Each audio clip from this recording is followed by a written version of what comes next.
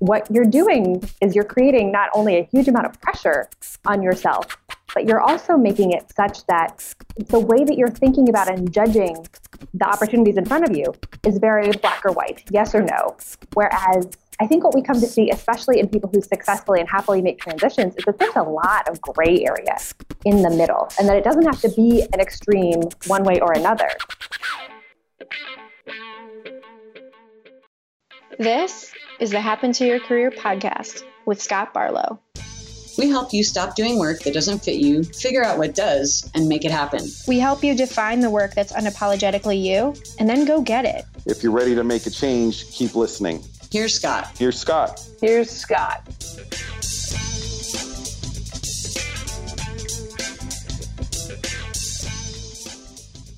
This is Scott Anthony Barlow, and you are listening to Happen to Your Career, the show that helps you figure out what work fits you by exploring other stories. We get to bring on experts like my friend Pete Mockaitis, who took his love of public speaking and started a training business that helps people in teams sharpen their problem solving. And people that have pretty amazing stories like Lindsay Maroney, who derailed her pre-med class when she found interest in art history and found that being authentic in herself is what truly makes her and many other people happy and led her to a thriving career. Now, these are people that are just like you, only they've already gone from where they are to what they really want to be doing. Today's guest is a returner. It is our very own Lisa Lewis. Thank you. Always such a pleasure. Hello, HTYC fam. And we're going to get very deep into how you can try out new career paths with minimal risk in a relatively short period of time. And then we talk about the 6 different type of what we call experiments for test driving new careers, and then how you can actually choose one and apply them to fit your situation.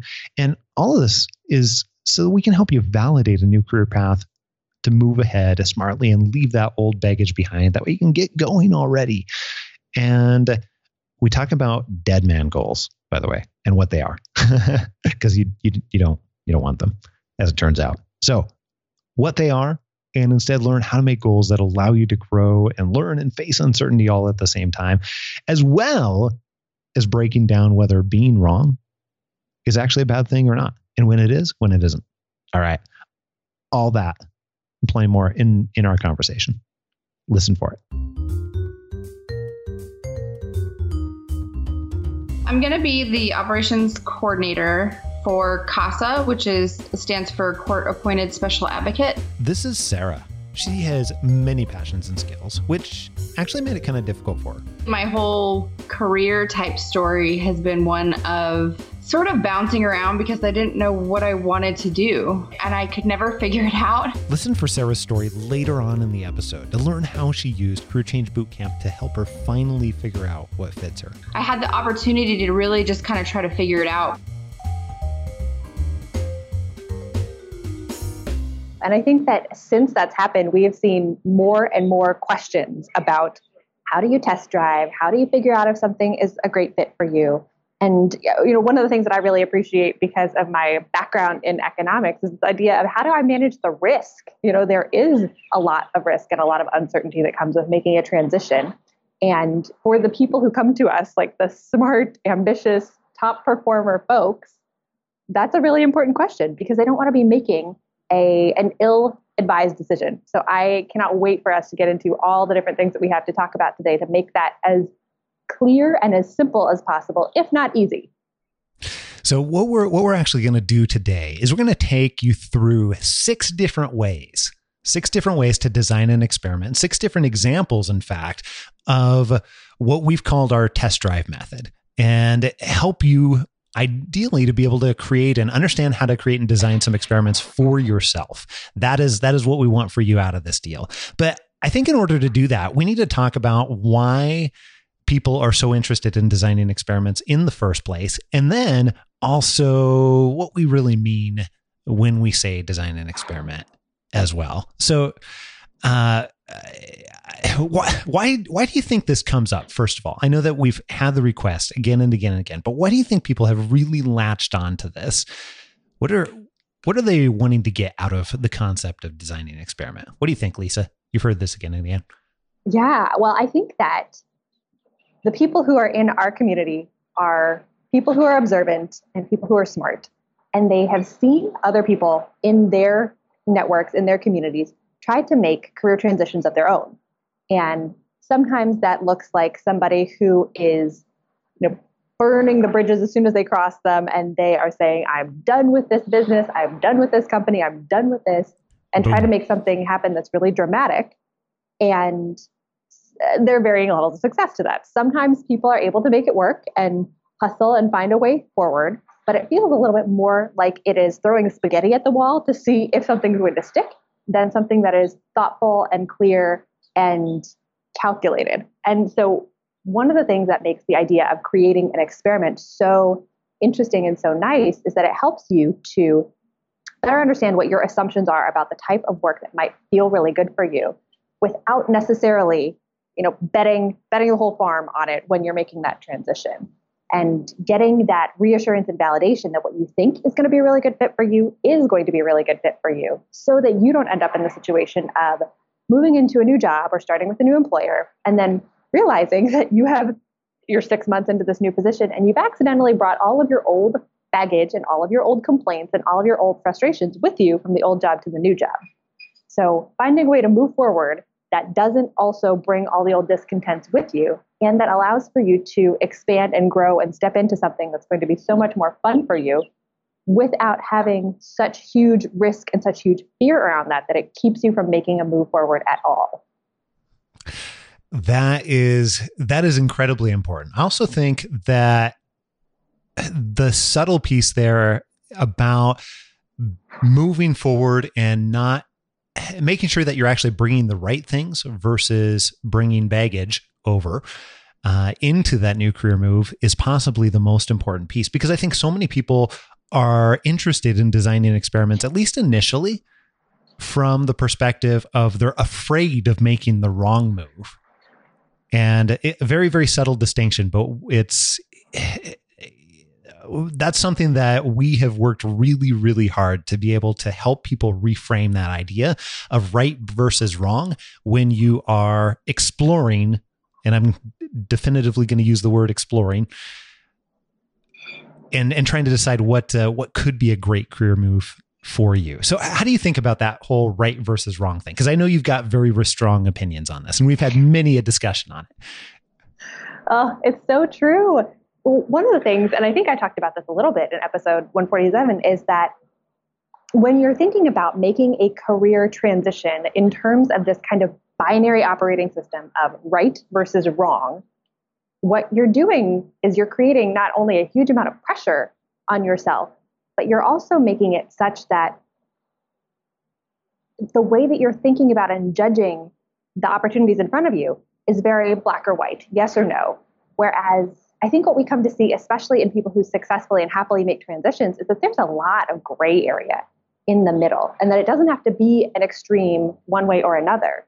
But we are complicated, nuanced, multidimensional human beings that have a lot of different needs and a lot of different values and desires, and figuring out how to best prioritize those in a way that feels really good for you and works really well for you is something that you can't necessarily do between a right and a wrong framework.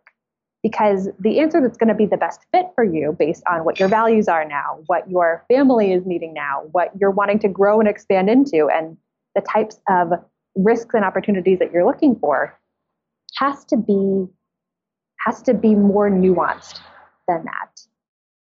And I was listening to a podcast the other day that Susan David was on. She's the gal who wrote the book Emotional Agility that is out right now, which is just phenomenal. And she had this concept that I thought was so great called dead man goals, where she talks about any time in our lives that we are seeking to essentially avoid being wrong, avoid pain, avoid falling down, avoid not getting the right answer on the first try, are dead man goals, because they are essentially impossible for living, breathing, sentient beings to have.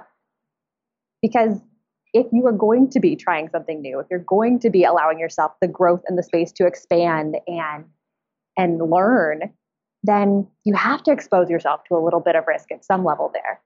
So rather than thinking about things on this binary right or wrong framework, I I think that the reframe of creating better goals for ourselves around learning and growing and embracing that there's a little bit of uncertainty that's going to be a part of this process no matter what, but that you can also set yourself up to test and understand that uncertainty better through some smart, structured experiments and test drives like we're about to talk about can be really, really important.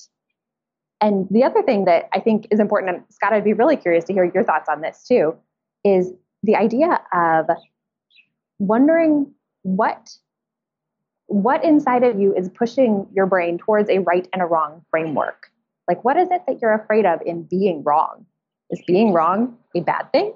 Is guessing and not getting it completely perfect the first time necessarily a bad thing? And if it is, what kind of opportunities is that limiting you from having the possibility to expand and explore? You know, when we were kids, we used to try things all the time and mess up and not get them perfect. And it was totally fine and embraced as part of the process of growth. And I know that for so many of our listeners, growth and having more chances to learn and to become an expert and to try something new and to keep having that novelty and that fun of having something come across your plate every day that challenges you and pushes you is part of the fun of being alive. And so wondering what the deeper fear is underneath the fear of making the wrong decision is something that I think grappling with can be really, really helpful and really, really healthy for anybody who is on the precipice of making a big transition. But tell me what your thoughts are about the fears side of things. Yeah, I was thinking about that wrong.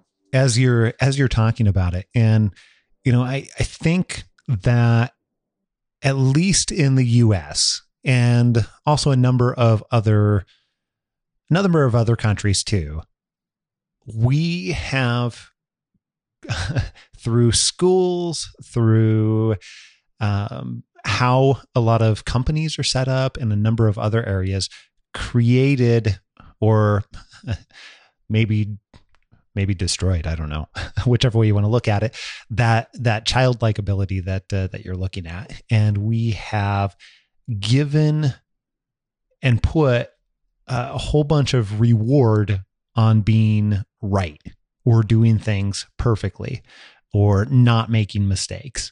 And unfortunately, any type of experimentation, which is where you learn, and possibly if you're looking at it just from a life growth standpoint, like your ability to grow as a human being requires that you're making mistakes. If you're not making mistakes, you are not learning at the highest rate, period. Like one is impossible without the other. And if we're looking at those two juxtapositions a little bit, on one side, you've got, hey, we are rewarding as a society in many different ways, that perfection and that lack of mistakes and everything else. But for us to move along as human beings and ultimately feel any level of happiness on an ongoing basis, it requires that constant learning, which requires actually making mistakes on a regular basis, and especially making big leaps and bounds around our career and what's going to create a really good situation. It requires that imperfection. It requires that going into it and essentially having wrong situations happen in order to do that. So I think when you look at that way, you can start to understand why designing experiments or creating test drives are so much more effective of a way, because you can go through. Here's the thought process behind all of this. When we do it with our clients and we do it with our Career Change Bootcamp students, then you can actually go through and essentially speed up the learning process. And that is the intent here, is to design an experiment so that you get the learning without having to be in a job for like 4 years or something else and then to go spend 4 years of your life. And in fact, it's even better. I believe it's better, and I'll be interested in your opinion on this too, Lisa, but I believe it's better if you go through a bunch of them and, you know, maybe you've spent a week or 2 weeks or a month or maybe even 3 months and it doesn't work out, because that means that it's saved you potentially years, many years of your life, especially if you have them if you do 2, 3, 4, 5 of those that don't work. Wow. Guess what? You just saved like 20 years of your life right there that you now don't have to worry about, which I think is fantastic when you're looking about it that way. But what's your take on that side of it? Yeah. Oh, totally. I think that being willing to put yourself in a position where you might not be as immediately successful as you want, but in a much smaller contained capacity, like trying an experiment, as opposed to making a big transition into a brand new job where you start, all of this learning curve and then realizing after you've been there for whether it's a year, 6 months, sometimes even within the first week, that it's not the right fit. And you have completely uprooted your whole life and all of your routines and your patterns and everything. That's a lot of risk to me. And that seems really scary. And if there are ways that you can just bite off a little chunk of that fear and a little bit of that uncertainty and test it out first to help make really strategically informed decisions in the future, then that seems like the best thing you can do for yourself.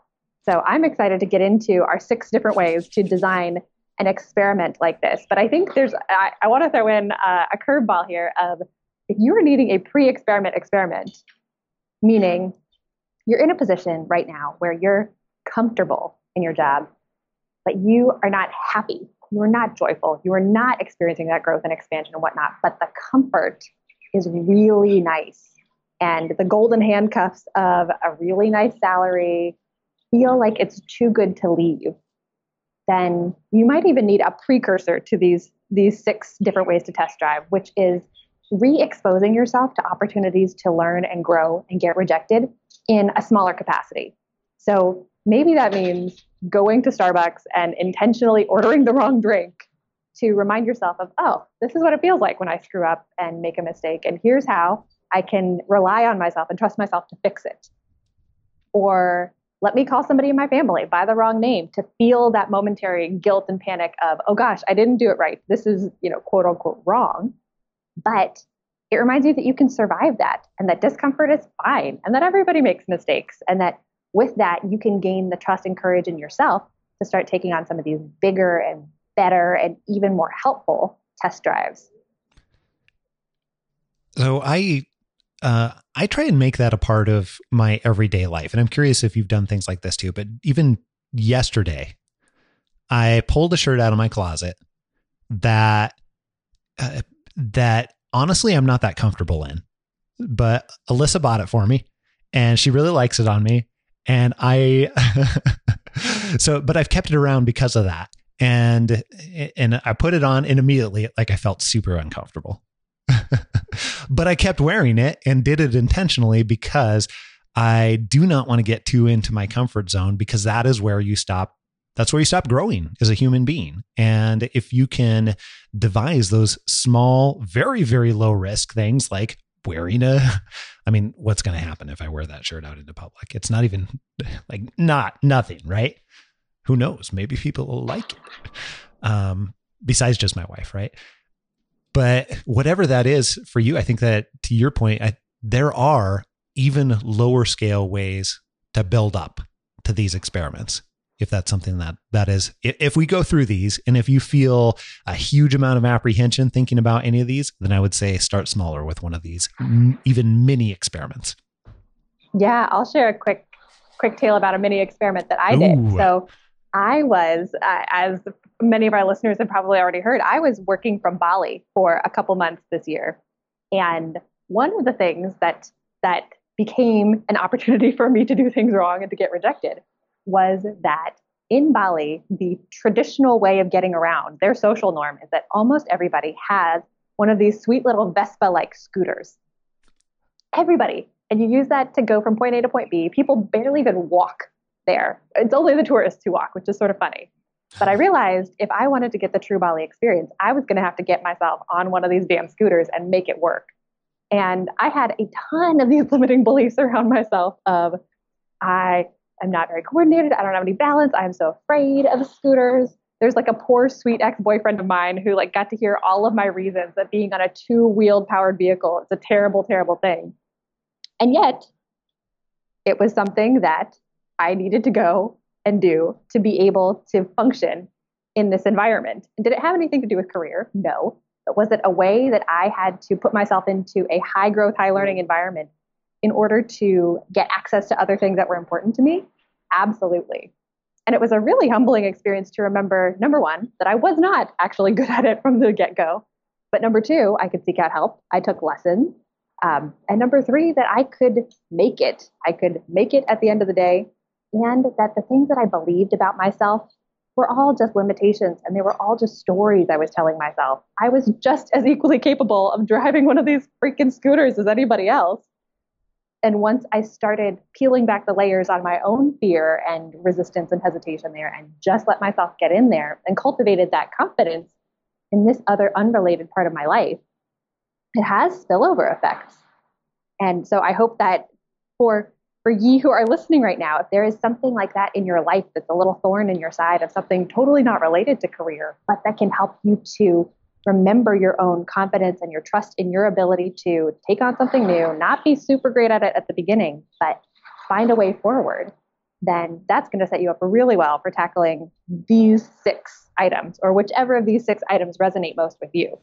That is perfect. And I'm sure that if you've listened to any of our back episodes, we've talked numerous times about how you can build tolerance to discomfort and what is uncomfortable now, as you build that tolerance over time with things like riding a Vespa when you're not a Vespa person, or you're considering yourself not a Vespa person, or wearing shirts that you're not super comfortable with, or whatever it happens to be for you, then as you do that more and more in your practice, you actually build that much like a muscle. And that once you have done that, things that we're going to talk about right now here with these 6 different examples become so much easier. Okay. All right. So let's assume that at this point you've already worked up to that. Now let's talk through each of these different examples, and we'll give you a little bit of a story to go along with each one here and help you understand how they work. So this first one, we are dubbing what we proudly call the social Goldilocks approach. The social Goldilocks approach. What is that? How would you describe that, Lisa?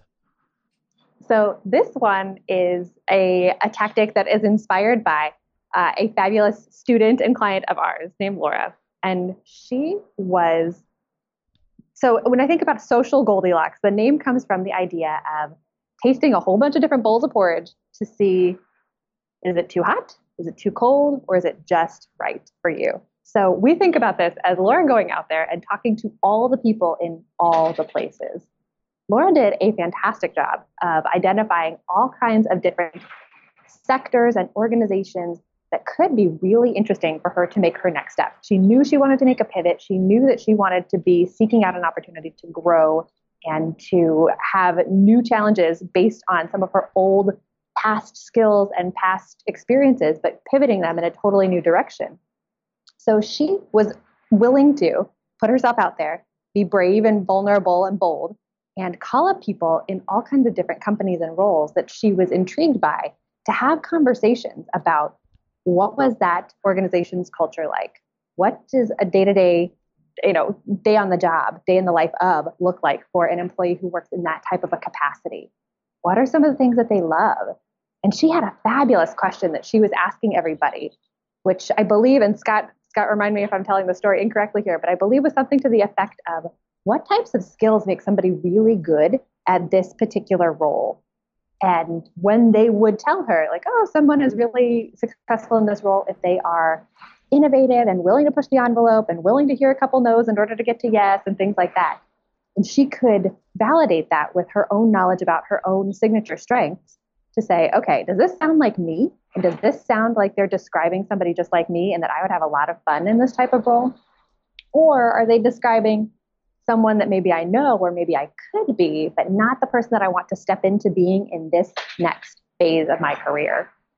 And so she did tons of these different conversations and was able to, start honing in and getting closer and closer to that perfect bowl of porridge throughout these conversations. And, even as of this morning, I think she had some really, really fabulous news for us about how that was going and that she is in an awesome position because she was willing to have those conversations and seek out people's candid, honest feedback about what life was like in their roles without necessarily having that same sort of like hungriness in her eyes when she was talking to them that some people have when they think about the typical informational interview. The conversations ended up being much more candid, much more real, raw, and honest. And that helped her to make such better decisions about what would feel really good for her. This is, I think, one of the reasons that she did such a phenomenal job at it is she went into this very curious and looking at it truly as an experiment. She wasn't going into it looking at it as, hey, how do I get a job at this particular company? She went into it looking to validate, hey, do I even like this company? Do I even like this particular role that this person is in? And really trying to measure that with what she had identified she wants out of life and out of a career. And then after she got done with the experiment, she was able to say, hey, these things line up really well. These other things, not so much. And then it was the cool thing out of this is she'd already done a lot of the work building relationships with all of these companies. So, I mean, it was easy for her to be able to go back and say, well, hey, there's these 2 organizations that I'm really excited about. Oh yeah, I already know people there now, miraculously. Ding, ding, ding. And then she was able to go through and actually be able to talk to them about roles that weren't even posted yet. And you're going to get to hear her full story on a future episode of the Happen to Your Career podcast. So hang tight for that. Lisa didn't know that. So she's like moving her arms up and down here. She's excited. So happy. Her story is so awesome. And it's so validating to see people that we work with, like grabbing the homework taking the bull by the horns and diving in and then seeing this level of results. I cannot wait for her to share her story with the H2IC family and community. So get excited over there. And if you're wondering about some of the back context for how she actually did this and how she called up people in companies, well, it was very, very simple. She would do a bit of research on LinkedIn to identify who might be the person that she is most interested in talking to. And that is fairly easily available on LinkedIn. And then the other thing that she would do too is any place where she had what we call a weak tie connection. And I think that's not something that we made up, but I can't recall who did. Weak tie connection being if I know Lisa, and Lisa has, she works for a company necessarily, and I get hired at that company. That's not a weak tie. And that's not where most jobs come from, actually. It's not necessarily from your friends or your family or anything else. In fact, what most roles come from, especially the roles that are more hidden, if you will, are going to be, I know Lisa, and Lisa knows somebody else, and possibly that other somebody else knows somebody else too. And that's usually what we call a weak tie. It's not somebody that I know rather well. And yeah, it's from the world of mathematical sociology. It was something that was studied and coined in the 70s, but that has started to really gain more momentum, especially now in this day and age where we have tools like LinkedIn, where you can actually map out other people's networks to see a little sneak preview of what weak ties someone else might have access to, so that you can make really strategic requests for introductions and warm connections to other people. So think about it as not your first level connections, but your second and third level connections, if you're going with LinkedIn terminology. All right. So she did a fantastic job of that, because she would identify some of those people that she had weak tie connections with and ask for introductions as well to those people that she actually wanted to talk to. So that worked out very, very well for her, partially because she was building relationships at the same time. But the bigger value, I think, for her was to go through and understand, hey, you know what? This porridge is too cold. It's no good. This porridge, it's too hot. Oh, wow. Hey, I've talked to 20 different organizations, and it turns out a couple of them are really just right. Now, how do I dive deeper there? Now that I've validated that these organizations, these people, these types of roles are really great for me. And one last thing to jump in and say too there is that part of this process had to be seeing what wasn't great and identifying what the cold bowls of porridge were. And that part of this test drive process is, again, to get the data about what doesn't work for you just as much as what does work for you. I just didn't really have a thing, that I felt like I was really good at. I always called myself a dabbler. Not only did Sarah struggle with the array of passions, but she also had some other setbacks. I couldn't walk anymore and bedridden for at least a year, probably closer to 2. After she recovered physically, Sarah began searching for a job again and struggled quite a bit. So I felt like I kept having all these false starts, which made me feel like I wasn't really building much of a resume. I knew it was too vague, but it was because I didn't know what I wanted to do. But I just did never feel like I could reach higher because I didn't have the quote unquote experience, kind of a thing. And that's where I think this course really helped. Now, Sarah's talking about Career Change Bootcamp, which helped her realize that setbacks could still be positioned to find the perfect job. You don't necessarily have to have the same job description for 15 years to have it apply to a new position. Sarah was finally able to figure out what fit. I'm going to be the operations coordinator for CASA, which stands for Court Appointed Special Advocate. And then hopefully in the next year or so, bump up to the operations manager. Congratulations to Sarah on finding work that she loves. If you also want to figure out what work fits you and find that fulfilling career that lights you up and gives you purpose, well, you can find out how Career Change Bootcamp can help you step by step because, well, that's what we do. All you have to do is go to happentoyourcareer.com and click on Career Change Bootcamp to apply for our next opening and next cohort, or you can text my coach, that's MY coach, to 44222, and we'll send you over an application and help you figure out if it's a great fit for you. Pause right now and go ahead and text my coach to 44222. Being willing to be open to what is your inner self really truly saying to you, and not just what you hear everybody else saying it should be. Well, and if you think about it like a science experiment too, then generally before you really, you set out your hypothesis, and then generally you're doing a number of experiments in order to get one set of data that you then move forward with and publish, right?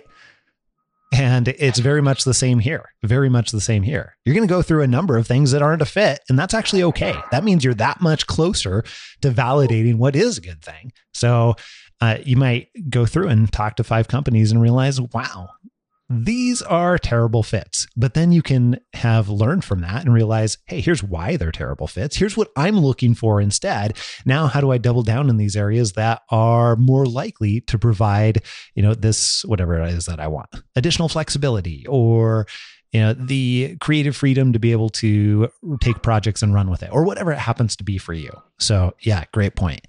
Now, here's the thing. With the social Goldilocks approach that we just talked about, there's a way to amp this up even further. And that's the next example that we want to go into here. So this, and we'll share a story about how this works too. But think about this is now that you've talked to all of the people in all the places and you've been able to call up companies and talk about some roles, and you determine, hey, I think I have interest in this, but I still would be interested in validating this even further. How do you do that? What does that look like, Lisa? Well, if we think about this as being a scientist in your own life and creating hypotheses and creating experiments, tactic number 2 is the amped up follow-up. And what this was, we had another awesome client, Mike, who took a similar tack to Laura in the social Goldilocks approach, talking to a bunch of different people at organizations that he was interested in. And he had a much more narrow focus for the way he was thinking about what he was interested in. But what Mike did that made his follow-up so amped up is that he would walk away from a conversation with a potential employer. And during that conversation, I've asked them questions like, what are you struggling with? What are some of the big vision questions that you are wrestling with for how to make the impact you want to make over the next year or the next 5 years? What are some things that would make your life easier? And then Mike went and he did those things, unsolicited, unpaid, just for fun. Hearing somebody say, I have this need, and here's a thing that we're trying to solve, or here's a thing that we're better trying to scope. He would then go create a spreadsheet, create a piece of code, create an equation, create something like that, and then follow up with that person. He might have sent a thank you note right after the conversation to say, thanks so much for taking the time. I really appreciate it. And then a couple days or a couple weeks later, following up again to say, hey, do you remember that thing that we talked about? I actually have been really thinking about that deeply, and I created this thing and I want to give it to you for free. Enjoy. And being a hiring manager and sitting on the other side of that and seeing somebody who was so affected by a conversation that you had, who listened so well, and who is so excited about the work that you're doing that they go and actually start doing the work for you and then send it to you, says a lot of really positive, exciting things about what type of contribution that person could make if you bring them into your team. And if you want to hear Mike's entire story, you can go back to episode 174 where we brought him on. But I thought this was so cool. And I've hired, I don't know, 600 or 700 people or something over the last 10 years. And I have rarely, very, very rarely seen people do something like this. And it makes a massive difference in both impression. I mean, just like you said, think about it. If you're the hiring manager, somebody comes to you and like, hey, you know, that thing that you told me was really valuable to you, but you just didn't have time to get to, or your team doesn't have the bandwidth right now. Well, I went ahead and did it. And you already know that in Mike's case, he already knew that it was going to be incredibly valuable because he had taken the time to dig deep enough. But here's where it was even more valuable than creating really positive impressions. I think what was even more valuable is he told me in multiple times where he did some of that work and realized, wow, I don't want to do this. This is not something that I'm interested in. And realized that if he was spending large amounts of time doing that type of work, it wasn't going to be a good thing for him.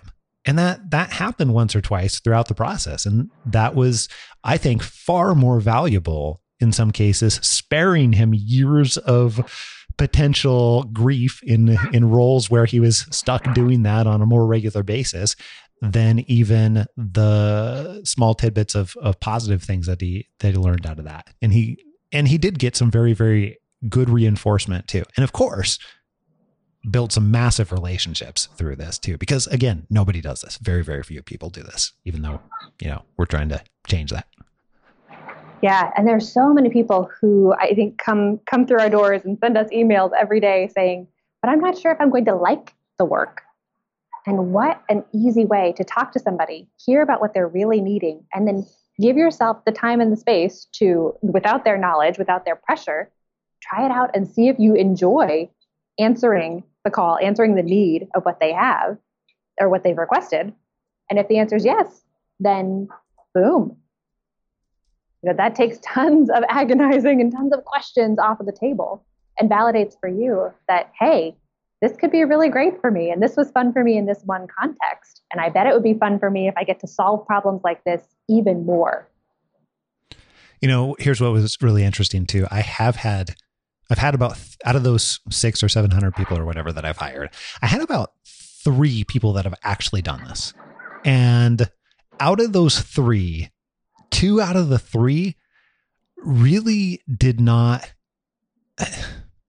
they didn't do the project as what I would have expected as paid work. Like if I'm being really honest, like if that project would have come in and we were paying them $150,000 a year or something like that, then I would have been less excited about it. But I wasn't expecting it.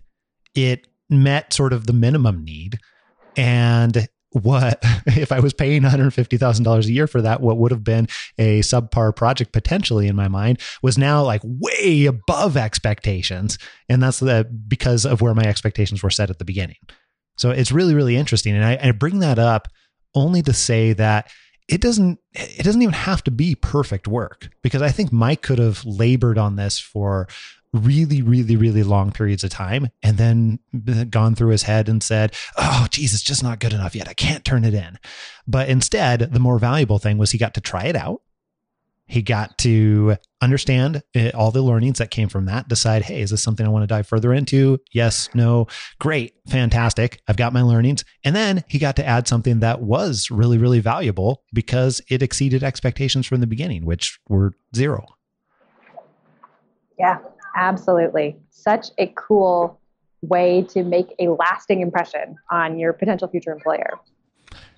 Speaking of ways to make lasting future Yeah. impressions on future employers, shall we go to test drive experiment number 3? Let's talk about it. This is called freelance experimentation, or we like to think about it as the paid research method. And here's an example. Let's take Andrew and his story. So Andrew was working in different types of social media marketing. Well, he's working in a few different types of marketing, period. Part of that was social media. And he was not totally satisfied with his company, not totally satisfied with his career. So he had determined, hey, I know something's wrong here. I don't necessarily know exactly what it is that I want to be doing and where I want to double down. And so one of the things that he did is he actually started taking some of the tiny bits of skills that he had developed in his role around the fringe portions of his job with social media, and began doing that for a friend's company on a freelance basis. So he was helping his friend. He was getting paid what felt like a small amount to him, although we figured out later, actually, it was really high dollar per hour value because it didn't take him a lot of time. Because in this particular case, one of the things that he learned was he really liked having some additional creative freedoms, and he got a couple other learnings too out of doing this. But the really important part for Andrew, more valuable than anything else, was that he had another outlet to be able to design an experiment around. And this is something that allowed him to be able to try it out and even get paid a bit for it, and be able to say, hey, is this something I want to dive further into? And based on the learnings that I have, how do I want to dive further into it? And in his case, it was a yes, I absolutely need to dive further into this because I've learned that I need to have some of these creative freedoms. And I have learned that, you know what, I actually like getting paid for doing this thing on a more regular basis. So that's something that you can do too. And being able to go through, identify a place where you can get a very small project to start with, and think about it as, where are the low hanging fruit? Do I have a friend that needs this? Do I have, is there a section in one of the companies from the vendors that I happen to work with in my current company that needs a little bit of whatever it might be, whether it's social media, whether it is, some other skill set on its entirety, whether it is taking a portion of what your current job is and that you already think that you enjoy and trying to flesh that out on a smaller scale project. Also, there's actually entire websites built around this, like Upwork and Fiverr, where for pretty minimal amounts of time, you can get set up on there and begin taking on small jobs.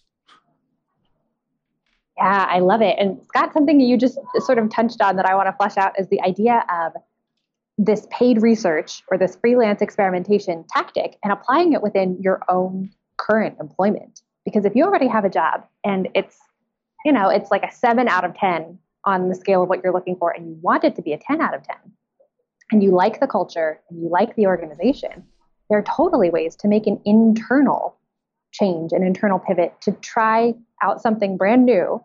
In the government, I think they call it a detail, where you get to swap over into a new department, try out something that is an expansion where your past background and everything that you know about the organization can be brought in and applied in a totally new way, where then you're getting paid to do work in your 40-hour-ish a week position, but you're getting the opportunity to develop new skills, try something out to see if you like it.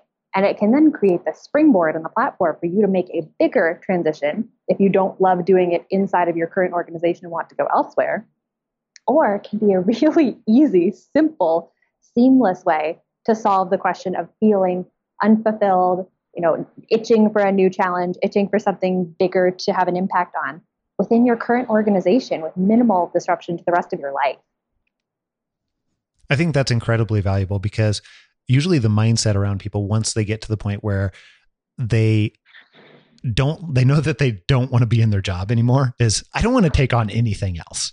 And when you get to that mindset where you're frustrated by one element or another, it closes you off just having that mindset alone has a tendency to close you off from opportunities that are right in front of you, like what you're talking about, Lisa.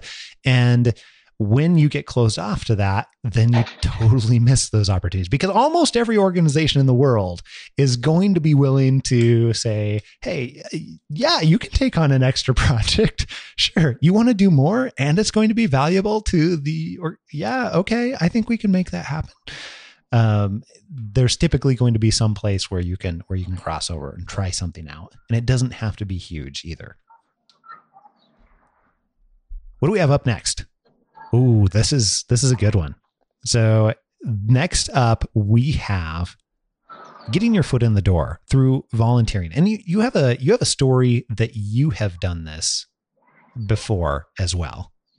Yeah. And if you have listened to 147, this is probably a little bit of a rehash here, but the quick story is, for my foot in the door volunteering experience, I was at a place of deep career dissatisfaction and trying to figure out what was next for me. And I knew that I loved helping people and that I wanted to get an opportunity to do that deeper and further. And I had applied for grad school. I'd taken the GRE. I'd applied for grad school to go and become a mental health counselor. But 24 hours before starting grad school, I had this little fear pipe up inside of my gut that said, are you 100% sure that being a clinical mental health licensed practitioner is the right way for you to do this? And the answer was no, I wasn't sure.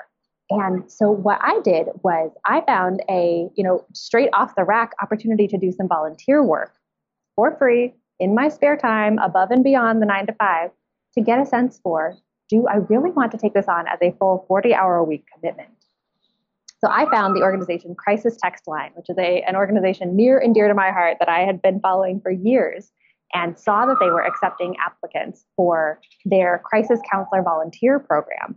And I said, that sounds like as good a way as any to actually understand what it would be like to do the work of sitting with people and holding space for them when they're going through really, really intense, painful moments, and helping them to become calm, become resourceful, understand how to take care of themselves in moments when things aren't okay.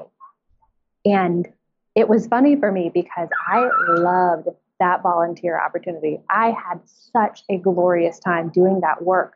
But oh my goodness, by the end of that, what I knew was that it affected me so profoundly and deeply and intensely in 4 hours a week of work that I knew that I just wasn't wired in a way that I could take that and turn that into 40 hours a week of work. But for yourself, when you're thinking about this foot in the door volunteering, what are some of the organizations out there that are doing the type of work or in the sector that you're really curious about? Do they have anything that is off the rack that you could apply for to, again, test out and run an experiment, be a scientist in your own life to see if that type of work feels really good for you? I have a fabulous coaching client, Angie, right now, who is looking at doing something similar with a couple of organizations that she really admires, who are needing people to step into some different communications capacities. And she has such a gift for communicating and being really sensitive and thoughtful, especially around health-related topics, that she's found a couple organizations who need exactly what she has. And now it's this process of matching up what she can do with what they need in a free capacity to see if it feels good, and then developing those relationships that can then help her to turn that into a more paid capacity. That is awesome. And I think that one of the, as you're talking about, Angie, one of the things that occurs to me is with all of these, one of the commonalities is you can't allow the ambiguity here to stop you from trying.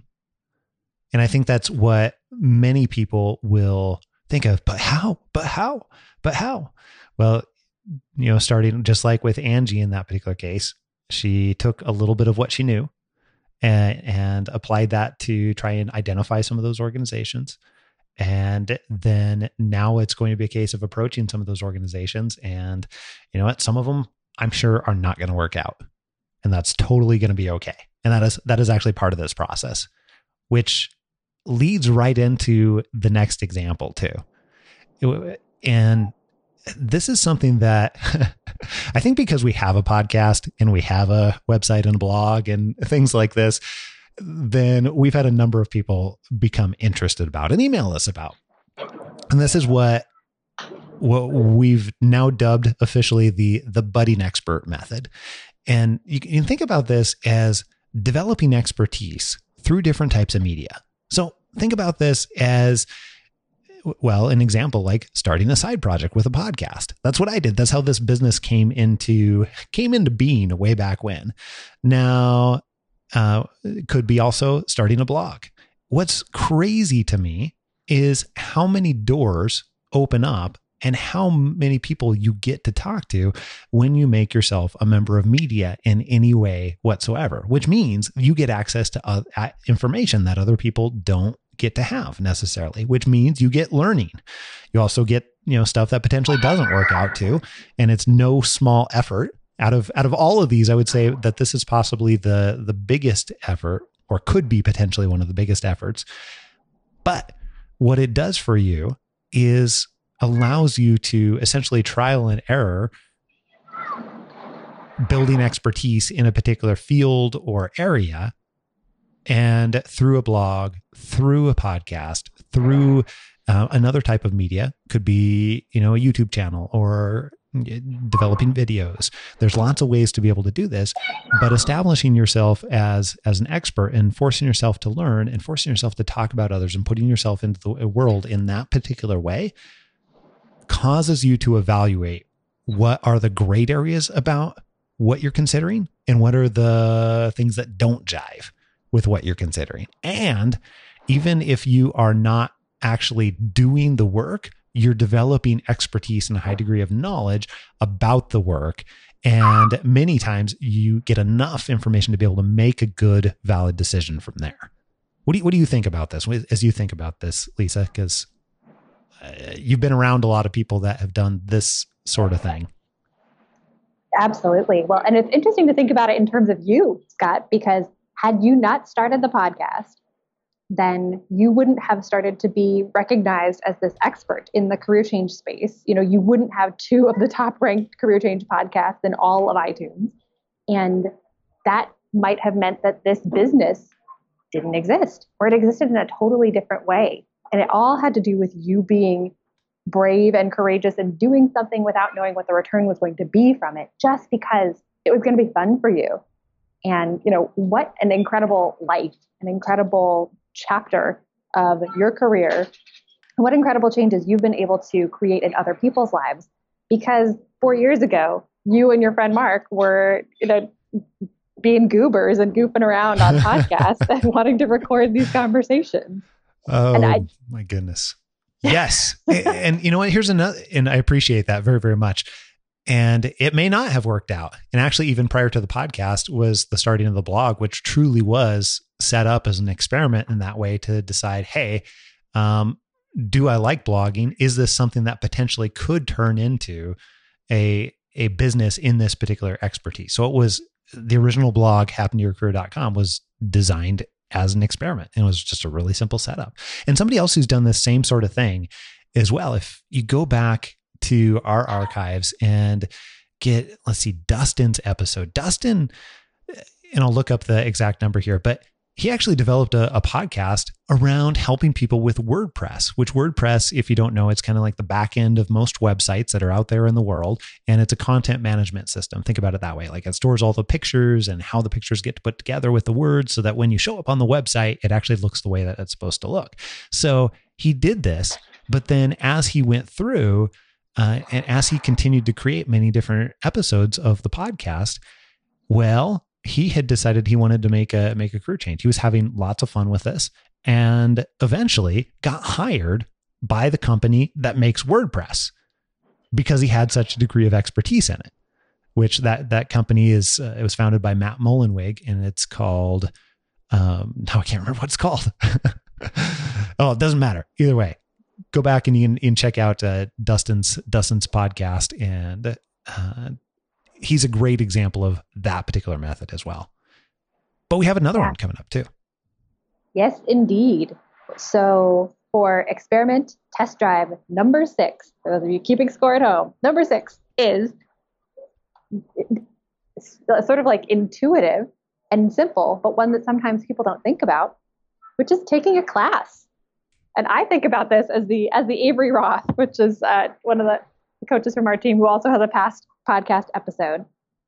And she was really curious about exploring being a professional photographer and learning how to create that level of beauty in the work that she was doing. So she enrolled in photography school. But going and totally quitting your past job and throwing yourself full-time into school doesn't have to be that extreme for a way to run your own experiment. It could be taking a class on Udemy or Coursera or one of these other platforms that offers MOOCs or gives people an opportunity to put a specialized program from a specialized instructor online, like Skillshares of the world. And it could be taking class in person, honest to goodness, going and putting your butt in a seat at a community college or at a community center around and learning about whatever the thing is that you're really curious about. You know, maybe you have these secret dreams of starting your own jewelry store. I have a client who launched her own Etsy store, making handcrafted artisan jewelry, and it is phenomenal. And if that's something that's intriguing to you, well, she took a ceramics class and she was loving her ceramics class and making all these cool little bits and bobs and then started turning them into these beautiful gifts and art pieces. So taking a class in something that you're curious about can be a fabulous way to test drive. Do I like this? Do I enjoy doing the work? Does it resonate with me? Does it feel good with me? Or is this something where for the cost of, whatever my tuition was, one college credit or 1 month's worth of Thursday afternoons, I've learned that this is fun, but this doesn't really feel like something I'd want to be devoting 40 hours a week of my time and my life to. That is amazing. First of all, I didn't know about the Etsy store, so that's even better too. As you're hearing all of these different examples, all of these different stories, here's what I would encourage you to do. We have realized after helping, at this point, thousands of people make really big life changes, because that's what career changes are. They're really big life changes, massive life changes, if you really look at it. And doing so, we've realized that in order to do that, it's much more about the marathon, not necessarily the sprint, which means that you have to be able to develop momentum. So I would look at this, and if you heard one that you're like, yeah, that sounds way easier to me, or I like that one, or I can get excited about that other one, or I see a way in my mind for how I can make that happen, I would advise you to just go head on into that one, stop considering. And what we've also learned is that when you get stuck in your head, when you are trying to evaluate 42 different ways to be able to decide exactly how I do this experiment, then that's going to cause you to do no experiment at all. And then you're not going to be able to learn anything. And that defeats the whole entire purpose. So we want you to be able to begin building that momentum, because as you realize like how easy this can be and how much and how valuable the learnings you get from it can make the rest of your life and your career, then you'll want to do this more and in different ways, and then carry it to other parts of your life too. What advice would you have for people as they're thinking about designing their first experiment and how to go about this, Lisa? My biggest advice is something that we actually wrote about in an article on the Muse a couple weeks ago, which is that fear really, really likes to paralyze you from taking action. And one of the coaches that I love and that I have learned a ton from, Todd Herman, says, fear cannot paralyze a moving target. So the gauntlet that I would throw down, the challenge I would throw down with you listening on the other side over there is, how can you start to put yourself into motion? Just because something is hard does not make it inherently more valuable or inherently better. Sometimes easy first steps are a great way to get that momentum train rolling and really start to help you develop that confidence and trust in yourself to be able to take on bigger and bigger challenges. So we've outlined these 6 different tactics: the social Goldilocks, the amped up follow-up, the freelance experimentation, foot in the door volunteering, the budding media expert, and the taking a class approach. And so I want to throw down the coaching gauntlet with you listening on the other side, dear wonderful listener, to say, which one of these 6 feels like the right thing for you right now? That would be easy. And what can you do before you move on to whatever the next thing is that you have for your day, before you go into the office for work, before you shut this off to go to sleep tonight, what's the one single micro baby step that you can take right now to move yourself closer towards accomplishing and achieving one of those things? Is it writing one email to somebody to have a coffee conversation? Is it looking up classes that are near you? Is it going to the organizational website of your favorite nonprofit or your favorite company that you've been following and sending them a pitch or sending in your application to do a volunteer project?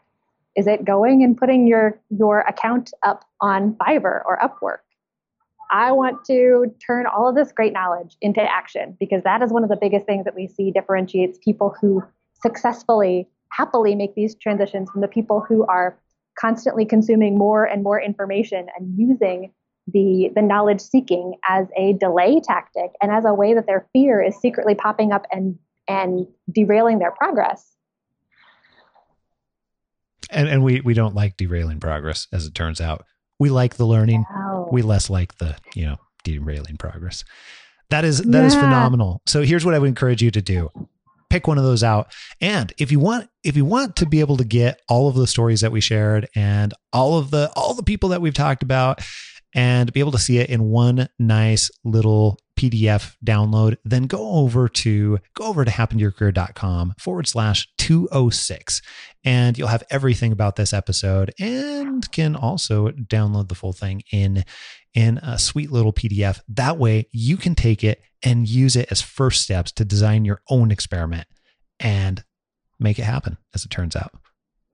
I love it. And Scott, one other thing I want to throw out there is, if you're committed and you want to make a change and make it happen, one of the things we talk about within the article we wrote for the Muse is getting accountability and telling people that you're doing this thing. So if I can personally be the accountability buddy to you, and you guys want to send me an email at lisa@happentoyourcareer.com and let me know which of these challenges you're going to take on, what the first step is, I would be so honored and so excited to get to support you, cheer you on, add any other resources, or suggest any other things that might help make this faster and easier for you that I possibly can. So I want to offer that up as an opportunity for those of you who are serious about making a change, because we would love to be a part of your success story. You heard it here first. I absolutely love it. Lisa@happentoyourcareer.com. Lisa, thank you so much for making the time. You are in Hawaii, by the way. We didn't tell that at the beginning, but all the birds and everything that you've heard in the background, yeah, she's just hanging out in Hawaii, normal Tuesday. And Scott, one thing I actually was thinking about with being in Hawaii is that there has been a part on this journey when I took my work and turned it into something that was location independent, where I felt like I really had to be apologetic. I'm so sorry. I'm in Hawaii, so it makes our time zones really, really challenging. And I really want to take care of you, but I'm actually asleep during those hours. And what I've recently realized is that the more that I hide from the accomplishment and the fact that this is the work that I created, the more that I, as a coach, may not be standing up to my own values and my own integrity of having my clients, shout who they are from the rooftop and own it. So thank you for giving me an opportunity to say that I'm actually really proud of all of the ways in which I transitioned my business from being based in Washington, D.C. to being something that I could take with me and travel so that I could honor my values of spending more time with friends and family who have so graciously scattered themselves across the globe, and getting to take more advantage of the adventurous side of myself. And has it been challenging? Oh, yes. I am sure that there are students in CCB who are, have felt a challenge of not being able to get an immediate reply from me and having it come in 12 hours or 24 instead of in 20 minutes.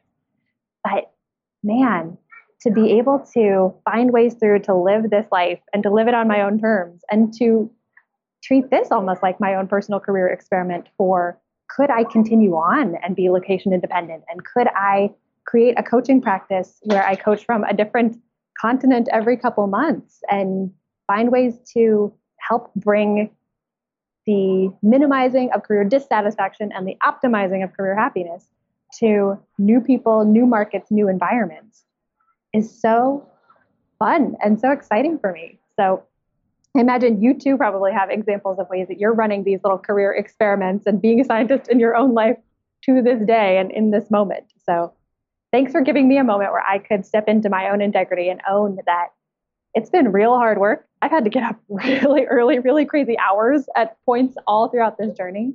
But that for me to get to serve people and help people in the way that I want, in a way that allows me to be 100% myself, has been the most validating, awesome, cool thing to get to accomplish and now be able to talk about and help other people get to do too.